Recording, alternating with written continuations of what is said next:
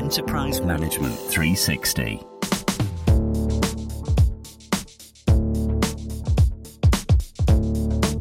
Hello, my name is Matt Aslett, Research VP for Data, AI and Analytics at 451 Research, and I will be moderating this EM360 podcast.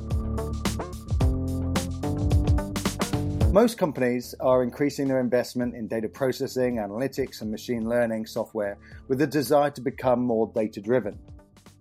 And we see that data and the rapid processing of data is a key driver in enabling companies to grasp the opportunities presented by digital transformation to deliver things like operational efficiencies and competitive advantage.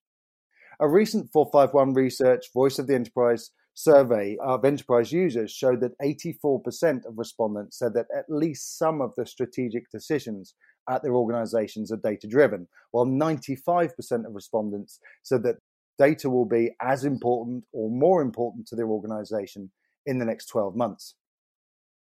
So data is increasingly important to almost all organizations. Those that don't recognize the value of data and invest in it risk losing out to those that do. Recognizing the importance of data is one thing. Doing something about it to enable the organization to act upon it is quite another. And enterprises really need to take steps to ensure that they create a culture that enables the company to be data-driven. Our Voice of the Enterprise survey also highlighted some key differences between the most data-driven and the least data-driven companies in terms of things like their attitudes to data, the products and services they're using, and the ways in which they're embracing cultural and organizational change in order to enable more data-driven decision-making. One particular area of focus in recent years has been self-service analytics and visualization, which promises to deliver the democratization of data and analytics, the long-held promise of BI for the masses, by lowering the barriers to putting data into the hands of the people who need it most, senior executives, business users, and knowledge workers. Today I'm pleased to be joined by John Walls, Enterprise Data Consultant at Looker, to discuss the opportunities related to self-service analytics and how to deliver the benefits without sacrificing data governance or unified metrics. So good morning. Okay, good morning, John. Thanks for joining us. So John, let's start with, self-service analytics has been around for some time. Of course, the benefits are fairly well understood, but perhaps a refresher for those who are not involved. What are the benefits? But also, why do you see that perhaps, in some organizations it hasn't been more widely adopted? What are the barriers to adoption as you see it? Sure. On the benefits, it's always difficult to identify precisely what the contribution has been to the bottom line, from analytics. But you mentioned some survey data in terms of how it's considered important. And that's another example of that. Last May, McKinsey did a survey of 1,000 companies with over $1 billion of revenue. And one of the characteristics of the best performers, the breakaway companies as they put them, was that they were 13 times more likely to be spending more than 25% of their IT budget on analytics. And one of the characteristics of that spend was what they call conquering the last mile. In other words, empowering the front lines to make data-driven decisions. And that's where that self-analytics piece is coming in. Just this idea that decisions throughout a company should not be based just on gut instinct or received wisdom or the loudest voice in the room or whatever. And examples that we'll see of that are things like, how do we do targeted customer segmentation if we're doing an email campaign? How do we reduce churn in our user base? Things that individual managers will be making on a week-to-week basis, not just big strategic decisions, once a month or quarter. Ourselves, as a SaaS company, we use it, so I'm partly on the revenue generating side, and it's nice to have access to real numbers, up-to-date numbers on, for instance, who's likely to churn, who is having a bad time for whatever reason and deserves some extra help, whether that's with technical issues or adoption issues. And adoption really is the big area that we see the biggest challenge, as you touched on. And you'll see evidence of that in things like, high volumes of ad hoc requests being passed to the data team. In other words, the business users aren't feeling comfortable or aren't feeling capable of doing it themselves, that they can't do self-service. So they just push it back to the data team to produce that dashboard, to produce that answer for them. We believe at Looker that probably the single most consistent reason for people not being able to answer their own questions is a lack of consistency, a lack of reliability in the metrics. We call this data chaos. And it's not necessarily that they haven't tried to get an answer. It's just that they have a different answer to one of their peers in a meeting. So they both have, if you like, their equivalents of their own spreadsheets or their own dashboards that they've made themselves, and they clash. The numbers are different. And suddenly, you're spending that meeting talking about what the number should be instead of what the decision you're trying to get to. Even if perhaps the numbers are close enough that it doesn't actually make much difference, people don't like to see that conflict. So the real success of providing self-service tools is where you recognize that there used to be this kind of old idea that self-service was really, I didn't have to ask IT, my department was able to do it myself. And that's kind of how self-service was judged. But now, as we're seeing more of a spread of this data-driven decision-making, it's down to individual managers to be able to do their own quick queries and reports instead of asking someone within their department to do it for them. Because you see lots of dashboards out there doesn't necessarily mean you've taken on self-service, because those could be conflicting, and it could mean that you've got problems that still need to be resolved by IT.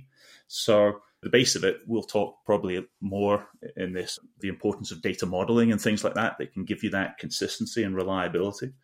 But really, it's by focusing on the end users and making sure that they've got an interface that is as simple as it can be for them and helps them get to consistent answers, not just answers for themselves, but answers that kind of agree with the other departments that they might be working with. At the root of it, this is about an expectation. So there was a wave of self-service analytics, say around 2010, but once, say, Tableau and Power BI really took off in the marketplace, that we saw there was a huge appetite out there for departments to be able to do their own analytics without relying on IT. And where we're going is expecting people not to have to rely on a specialist in their own department either, but actually being able to do it themselves. So, a big focus on more the adoption and the issues around adoption rather than data visualization and dashboards as such. We've seen that. We've talked a little bit about sort of almost managed self-service. There clearly is that balance to be struck. And, another area, I think, where we see the need for balance. One of the primary reasons for good data governance is, for example, to ensure compliance with regulatory requirements. And I think that's something companies can struggle with. Well, how can you balance that with, if you're doing agile self-service analytics? Clearly there is some, a middle ground to be found somewhere. Yeah, and that balance really is important, and it's important to recognize there is one to be struck. I mean, there's always a general perception that the word compliance or audit, another one, leads to expensive red tape. And it's certainly a risk if you are in IT. It's not just the data thing. Also, if you're in HR or in your finance, if you like the shared services organizations or the corporate departments, you can get a bit of a reputation as the department that likes to say no. So you've kind of got a responsibility to be taking a positive approach to what compliance means on both sides of the fence. Because, one of the things that's always useful to bear in mind is that security and auditability, the things that you need to do to get those are also quite often the same things you need to do to get high performance at scale.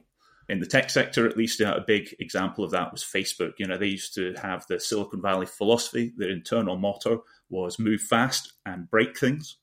But then 2014, Mark Zuckerberg started giving interviews where he was saying, well, actually, we've changed that now, and it's move fast with stable infrastructure.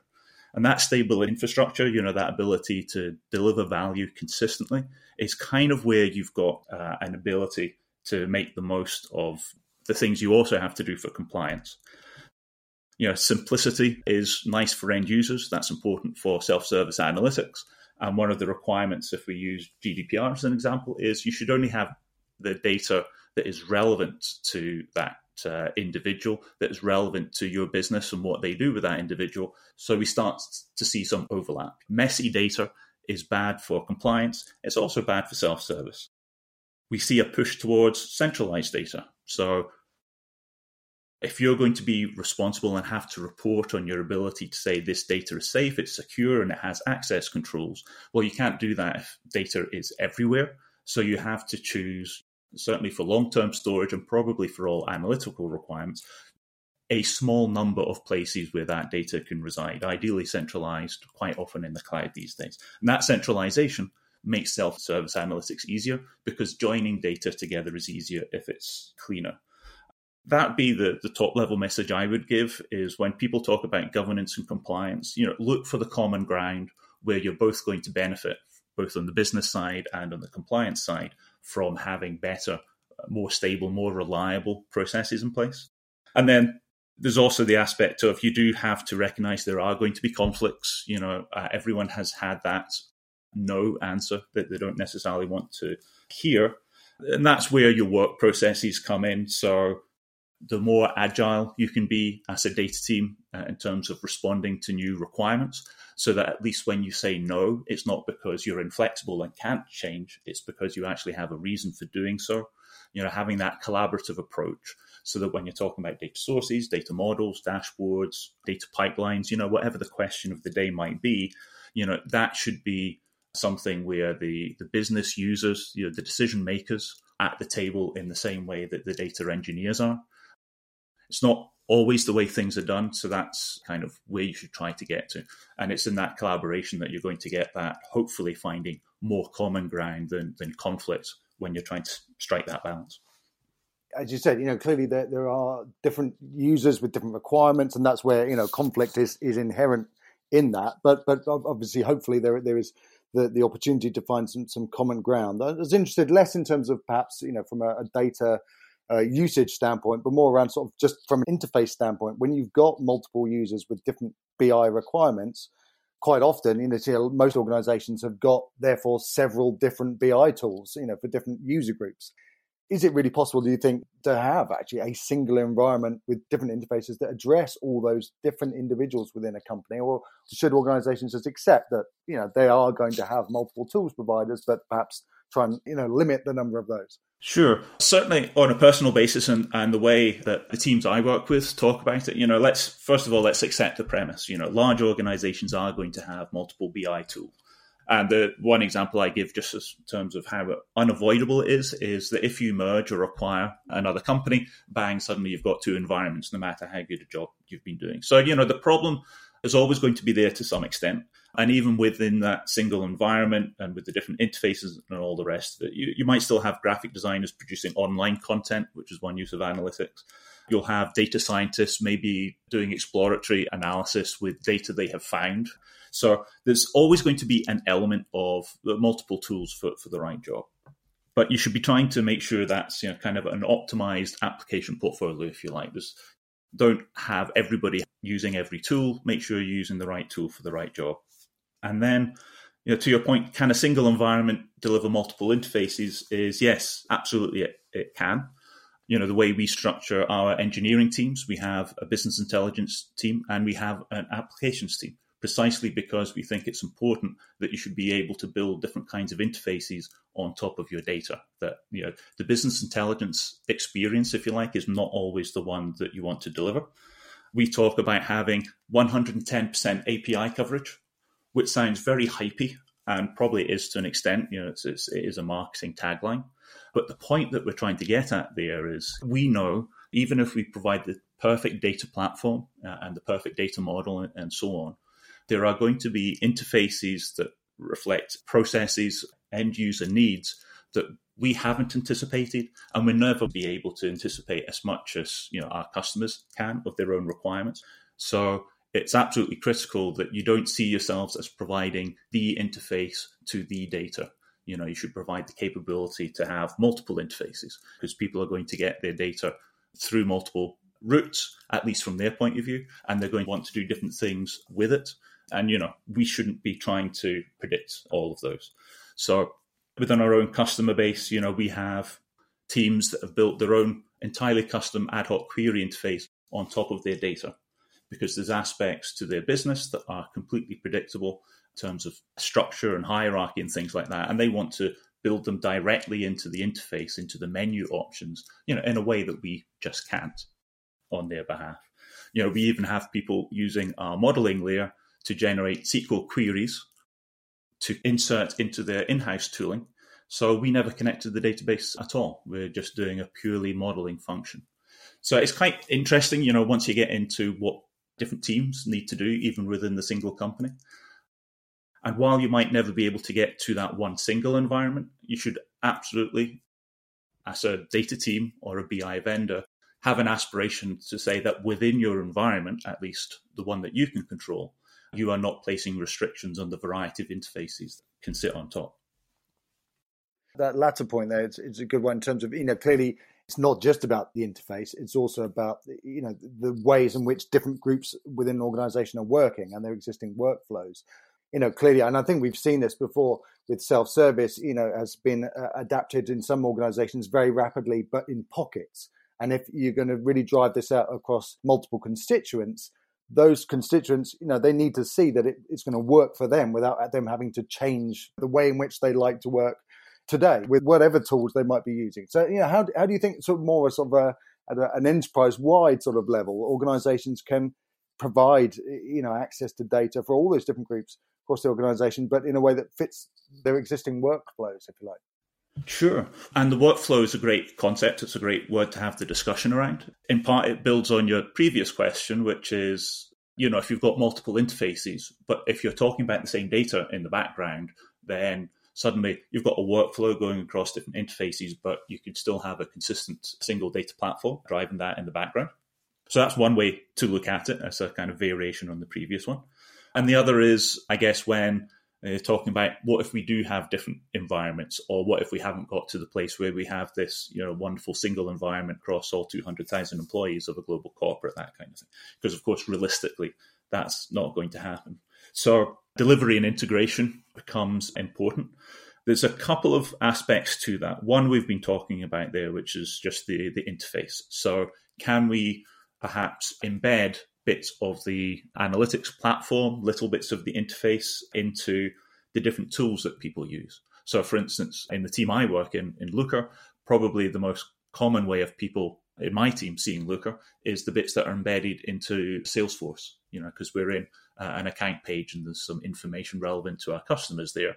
So, why log into a dashboarding tool when what you're really interested in is some information with respect to where you are right now? And on the customer-facing side, we live in Salesforce, and there's equivalence across the business. So there's that embedding aspect. So not necessarily a completely new interface, but just embedding bits of one tool into another. And the other is around delivery of the data to other places. So that might be messaging. So email and Slack on the instant messaging side, we see as being the most popular way to get data out. And we're quite keen on whether it's going into a cloud storage bucket, because then it feeds into another process. That's fairly popular with data scientists, or sending segmentation data into Marketo or something like that.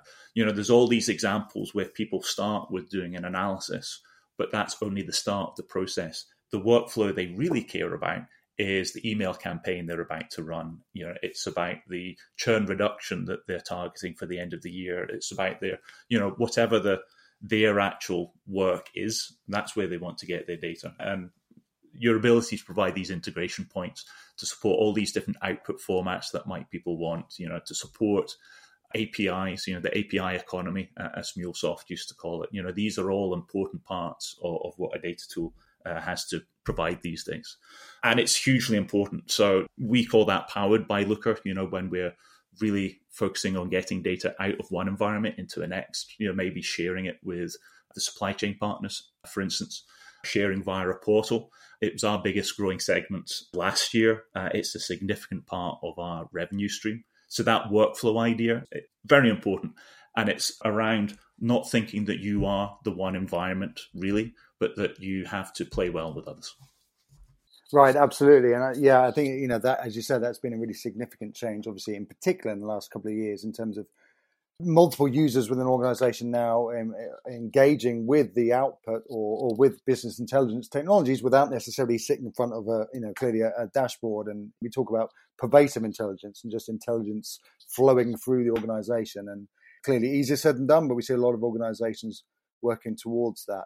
So changing gears a little bit. Well, I suppose it's related in a way, less so in terms of the multiple outputs, but multiple inputs. One of the big changes we've seen over recent years is obviously more and more data sources that organizations are trying to take data from, not just their enterprise applications, but obviously, it could be external data sources, obviously Internet of Things, numerous.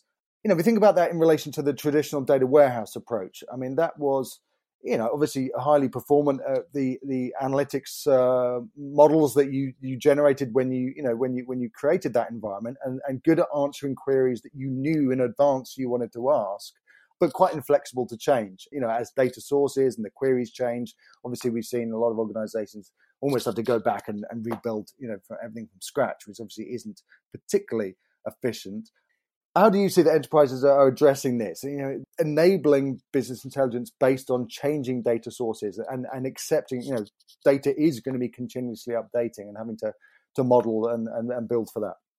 It's a big challenge. It's probably one of the most interesting areas at the moment because there's been so much change over the past few years. Looking at it from the perspective of where does all this data end up, one of the big waves recently, we talk about it at Looker as the data infrastructure revolution, because as you mentioned, there were these data warehouses of the past. They were extremely good at providing reliable data and accurate data and trustworthy data, if you like. However, that was at the cost of what today would be considered a slightly heavy-handed approach to data pipelines.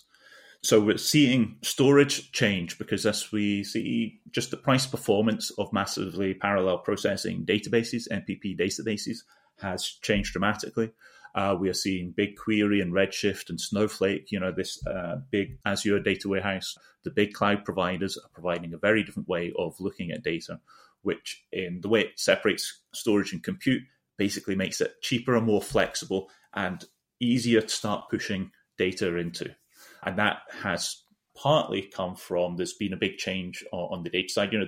The NoSQL revolution didn't really quite turn into as big of a wave as it might have thought, but it did start changing this idea that you get the schema when you read the data, not when you push it in, completely turning traditional data warehousing philosophies on its head. Another thing that's been changing is we're seeing all these SaaS applications. So SaaS, Salesforce, Marketo, Workday, ServiceNow, there's a range of enterprise applications out there available as SaaS products. That's been building for quite a while. They're not brand new, but the depth of adoption into the enterprise market keeps increasing. And what's interesting about that is suddenly we have actually relatively well-known data sources from one company to another. As customizable as those applications are, we're starting to see SaaS pipeline vendors like Fivetran, for instance. You can actually get from a CRM system to pumping data into your cloud data warehouse in something that you start to measure almost in minutes, certainly not weeks. So there's a big change happening there.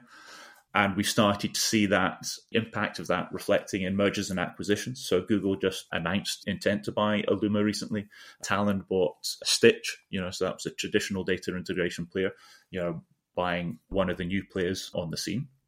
So 2 points I'd make out of all of that. One is there are these new capabilities and new expectations that you can meet that if you have, if you like, an off-the-shelf SaaS product, even with some customization of the data model, there are now tools that will quickly get that data into a data warehouse for you. And you should be trying to raise your expectations of how fast that work can be done if it's not particularly custom. So that's one point. But the second is integration isn't going to go away. Things that are critical for your business, data flows that are coming out of your core activities from your supply chain maybe. So talking cloud terms, you might have a Kinesis Firehose or a Kafka stream of data that is not coming from an off-the-shelf application, but is something that is very particular to your business. So in those cases, you're still going to want the traditional capabilities around data pipelines and getting that data clean and ready to put into the database. But now you should be looking to focus that kind of project on things that are truly critical to your business instead of being in the more unfortunate position that we used to be of having to do that for everything. So you can kind of take a blended approach to minimize efforts where you can, and for the more complex jobs to only do that where it's actually core to your business. You've mentioned a couple of times in passing sort of the importance of modeling and data modeling and the role it plays.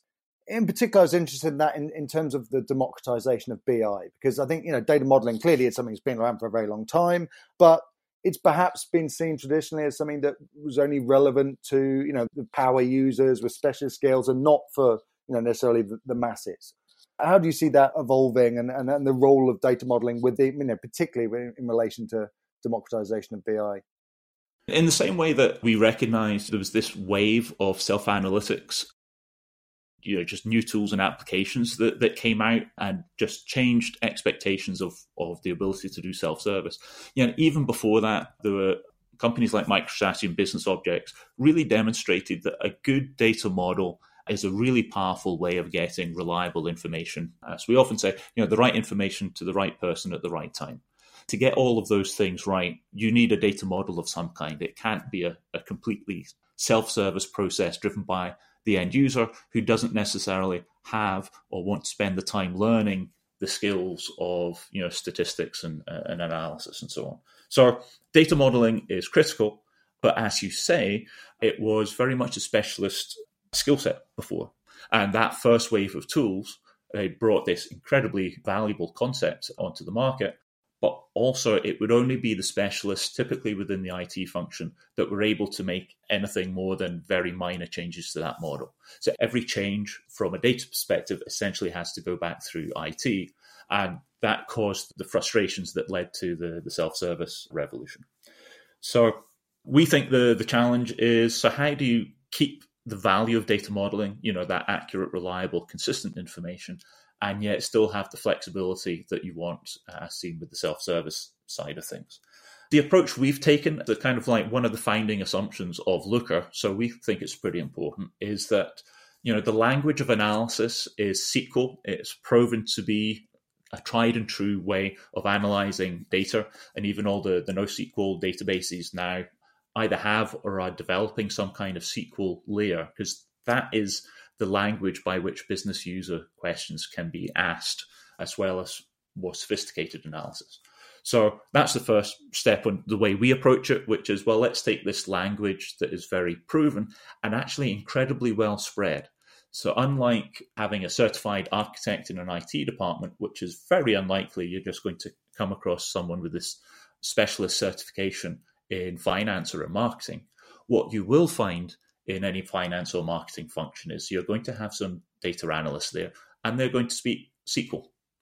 And if you're rolling out a serious self-service capability, if you don't have someone with SQL skills, you're going to find it's a very widely available skill set on the market, and it's not an overly expensive skill. Obviously, the better the architect you get, it gets more expensive, but core analytical skills in SQL are actually just the starting point for being an analyst. So we build a modeling layer on top of that. It's version controlled. It's based on Git, and not to talk about that so much, but it's based on the idea of collaborative development. So you can have a core model. The most difficult parts, if you like, can be maintained by centralized teams. But because we've got a collaborative process in place, we can allocate parts of that model out so that finance or product line A or product line B or the marketing team, they can have the skills they already have in terms of data analysis and, help maintain that model and bring everyone's domain expertise to the table, instead of having kind of what we used to have wasn't just data modeling as a specialist skill, but it only lived in the IT department. So you kind of lost a lot of the knowledge that you had in the other functions. Because, finance and marketing are very data-driven functions. They have great analytical capabilities there, but it's very difficult to leverage those skills and use that to build a really good self-service experience for other users if you don't have some kind of modeling approach where you can get that knowledge, get it into a repository, is our approach, and then share that out to everybody else for the self-service. Last point I would make is the data modeling. We think one point's really important: never show it to the end user. The end user shouldn't need to see it. It should just be exposed to them in the form of a familiar graphical interface. So, that thing doesn't go away. The modeling isn't for everybody, but it is for more people than it was in the IT department previously. In some ways, there's kind of analogies do you see where a lot of companies at the moment obviously trying to invest in data science. And I think some of those literally just hiring a group of data scientists to sit in a room and work their magic. But, if we look at obviously the enterprise landscape, so we estimate there's maybe 1 to 2 million data scientists in the world, and you can compare that to roughly maybe 50 to 75 million BI users, 250 million knowledge workers. So clearly, obviously, each organization is different, but there are more people who aren't data scientists, obviously, than those there are. So my companies are investing in data science. I mean, what do you see? How can they also ensure that they combine the results from that data science work into their existing processes and put the, as you say, kind of the outputs of that into the hands of the business intelligence users and the knowledge workers, and make sure it doesn't become just a silo? Yeah. And, data science has seen that the peak of inflated expectations, as it's also called, and there's been a little pain with things that haven't turned out too well. But we can look at where there's been successes. I'd say probably a good place to start is with the staffing. So, if you look at what's a data science project going to involve? Well, if it's something that's going to make an end impact on a business, or if it's really going to optimize a process, sure, you'll have a data scientist, but probably they have a reliance on some engineers or analysts to be providing the data they're going to work with and who can consume the outputs of what they do. If you're going to be focused on a real business problem, they'll have some kind of product owner or business sponsor that they're working with. And if it's going into production, quite possibly you'll have admins around, maybe even go as far as having a developer. So it's a very cross-disciplinary process doing good data science work. And that range of roles kind of gets back to what you're talking about in processes. So probably those people aren't all in some data science team. Probably there's some kind of cross-functional team has been put together. So there's going to be processes wrapped around that. In terms of operationalizing all that, you're going to need a few things. You're going to want some kind of platform architecture. That might be a combination of different things, and typically is, but you're going to want some kind of environment, where the data pipelines are running, where the outputs of business processes land, where the outputs of the data model or the algorithm that you're running, the machine learning model, also land. You're going to want to have a data-driven culture or a mentality around the idea that quite often these data scientists are going to be crossing across boundaries, and you've got to be able to share that data. Kind of gets back to the governance question. People have to feel safe that they can give access to other departments. Some of the data they have might also touch on the multiple interfaces thing. If people are going to trust and use the output of the scientists, probably that data or something around their recommendations or the classifications or its forecasts, whatever it might be, that's got to end back up in the interfaces that they're using. Otherwise, the scientists are just somewhere off in a corner and being invisible, which means that even if they find something useful, it's not going to get leveraged particularly well. And overall, we call that wrapping that up into a data science workflow. We provide a platform that you can get data out of, and that if you put data back into a centralized warehouse or something like that, we can start sharing that through all the different interfaces. So we look to provide half the solution, if you like. And then what we're looking for is the things just mentioned. Do you have the right culture in place? Are you building the right teams? Because there's a variety of skills, not just the mythical data scientist. There's a bit of a mixture there, and do you have the overall processes around that so that they can get the data they need, do the experiments and find the learnings there after, and then implement that in production. I think my favorite little example of that I've seen is quite a small one, but it's just a gaming company. And they place adverts online. So they need to predict the value of their keywords. So, they need to run a forecasting algorithm. And all the forecasting is done by the data scientists. So they have, I think they use Python, but, they've got a series of models that they've built initially in a notebook environment. That gets into production. And that is taking data from the production data environment, and it's feeding the forecast values back into that production environment. And then the actual process of placing the bids is automated using APIs. It's a nice encapsulated example of how, once you've got your processes in place, it can cut across actually quite a few different parts of the business and deliver real value to the bottom line. We've seen several examples of that sort of approach. And I think, one of the things that we've seen as, across the industry as a whole is that more organizations are trying to store and process more data. We talked about more data sources earlier. And one of the things in particular from 451 Research Voice of the Enterprise surveys has highlighted that actually, currently at least, the more data organizations attempt to store and process, the greater data access and preparation is seen as a challenge. And clearly, this is work in progress around this. But how do companies ensure data preparation doesn't become a barrier actually to insight, or at least a delay to insight? Sure. When the big data wave